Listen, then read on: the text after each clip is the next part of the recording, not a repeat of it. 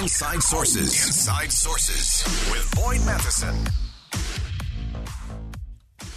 Inflation has been easing ever so slightly, but philanthropic foundations have suffered big losses in the stock market over the last year. What does that mean for the charities and for the projects and programs that they're donating to, that they're investing in? And are we headed for a less charitable society? This is one of those beyond the headlines, getting into the nitty-gritty of this. Really pleased to have back on the program Naomi Schaefer-Riley, Senior Fellow at the American Enterprise Institute. Naomi, thanks for joining us today. Thanks for having me. So let's dive into this. A lot of people, we always think about charity and we think about rich people and rich companies and, how those donations work. But often we don't really think about the organizations themselves that also have investment strategies that they rely on in order to fund the good work that they're doing. Yeah, absolutely. So there are, a number of large foundations in the United States, and obviously the principal, the seed money was, sometimes placed there, 50 or 100 years ago. But a lot of the grants that they're giving to programs and organizations are based on the interest that they're earning from their endowment. So that endowment has to be carefully invested to ensure that they have enough money to support the kinds of projects and programs that they want to. So it matters how they invest their money. And if they, do it in bad ways, that means less money for the programs they want to support. Yeah, you noted in your piece today that the assets of the U.S. Foundation fell by about 17.5%. That seems like a big chunk, and as you said, that then impacts if they're giving grants or making donations to other organizations. How are we starting to feel that? What's the ripple of effect of that so far? Well, I think it's hard to tell. I mean, obviously, every individual foundation has its own giving priorities. But I think what you saw is that, foundations engage in a couple of, especially large foundations, engage in a couple of strategies that seem like they're going to be fine, when you're dealing with a bull market, which we've been dealing with for basically decades now. So, for instance, like they might engage in risky investing strategies, like, investing through hedge funds, which can have a big payoff, but also if they go wrong, can have big losses. Another strategy that they might use is investing in causes that they feel are kind of politically aligned with their goals. So again, if you like, for instance, one of the studies I was looking at suggested that if the foundations had just invested in, kind of a typical stock market index fund, the kind of fund that you or I could invest in that was just looking at, a kind of range of stocks across the market, they would have done about $20 billion better than they did, hiring money managers to pick their stocks. And so, for some of them, that's probably that was a decision like, they wanted to invest in this or that sector, or they wanted to invest in companies, that had political statements or missions that matched their own. But when you do that, you're leaving a lot of money on the table. And some of these foundations, they support universities, they support soup kitchens, they support, all kinds of nonprofits that are hugely beneficial.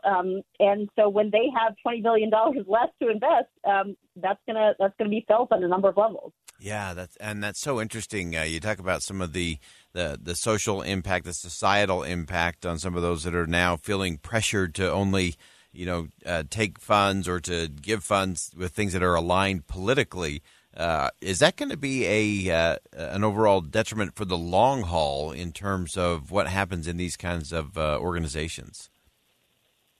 Well, I mean, I think it has to be. I mean, but, it just depends. So if you're a foundation that says, we're not investing in fossil fuels, for instance, because we don't like fossil fuels because we think they contribute to global warming. Well, in recent, months, the fossil fuel industry has been doing well, and a lot of other sectors have not been.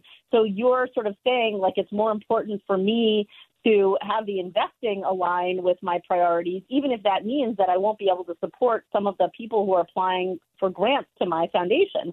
And that's a trade-off that many foundations might decide to make.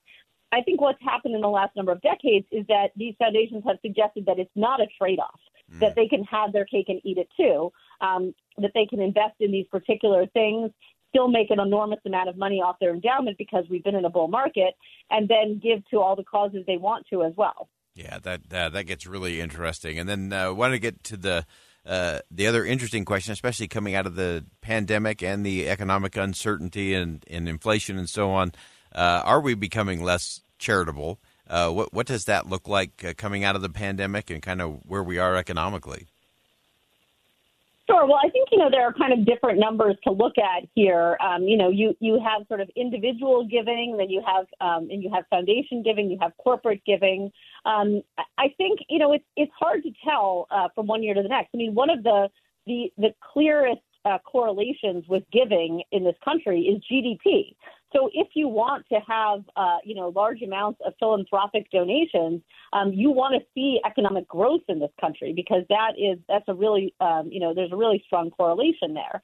But in terms of the pandemic, I would say what you saw was a lot of people, had stewarded their resources really well and were able to give money during the pandemic to things that really, were very necessary.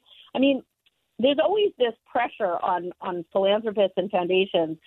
People are saying constantly of this is an emergency. We're in a climate emergency. We're in a racial justice emergency. We're in a, and I think, if the foundations had listened to those people 5 years ago, a lot of the money that we were able to put toward our actual emergency, where people were dying, where we needed philanthropy to go toward medical research, where we needed to go towards soup kitchens, where we needed to go, to helping people who are really in a state of emergency, that money might not have been there. So, I hesitate to kind of have us tell foundations, and generally charitable giving kind of when the money needs to be given. Right. But I think that, we're going to see, it's going to sort of be a couple of years and we'll have to see whether the pattern shakes out that people are giving less. But I'm very heartened by people's activities during the pandemic and the lockdown. Yeah, I agree. I think there were so many extraordinary examples of people who either had just been very careful stewards of their own finances that were able to do that, or organizations that did the same. And I do think it still shows that that kind of giving is still alive and well and still very much part of who we are, especially in this country. Anything that you're looking for kind of trend-wise, or things that you're kind of keeping your eye on as it comes to some of these foundations and some of this charitable giving? Well, one of the things that worries me a lot is that these foundations, like I said, they want to, give toward these causes. And one of the causes that they're really putting a lot of money toward is actually undermining capitalism. They're giving toward education and toward other kinds of political campaigns that are trying to restrict, the free market economy, that are trying to restrict the kind of growth that created the nest egg on which the foundation was built in the first place. And so I think, they've been able to live with that contradiction in many ways for many years because they're sort of the future generations. You had, a John D. Rockefeller or, a Carnegie or someone like that who made the money. And then, it's their grandkids. And what do they care how Andrew Carnegie made his money?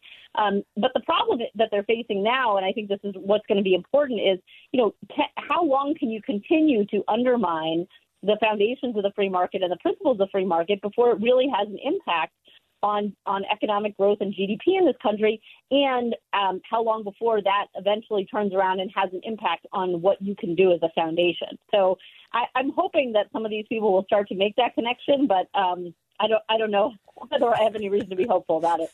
That is brilliant analysis. That is so spot on, and it's so easy for those down the chain. We often look at that in terms of those family fortunes, and often they disintegrate not because it wasn't there, but because of ingratitude or this undermining of the free market or the very principles that created that foundation or that nest egg, that capital in the first place. And we're all going to keep our eyes on that one because it will be tested, and it will be fascinating to see how that all plays out. Naomi Schaefer-Riley, Senior Fellow at the American Enterprise Institute. Great perspective as always. Thanks for joining us today. Thank you. All right, we'll step aside for bottom of the hour break. That's such an important principle. Be careful. If you undermine the principle, free market economy that created the wealth, that started the foundation so you could do good and be charitable, if you undermine that, eventually you run out of money to do good. We'll step aside. We'll be right back.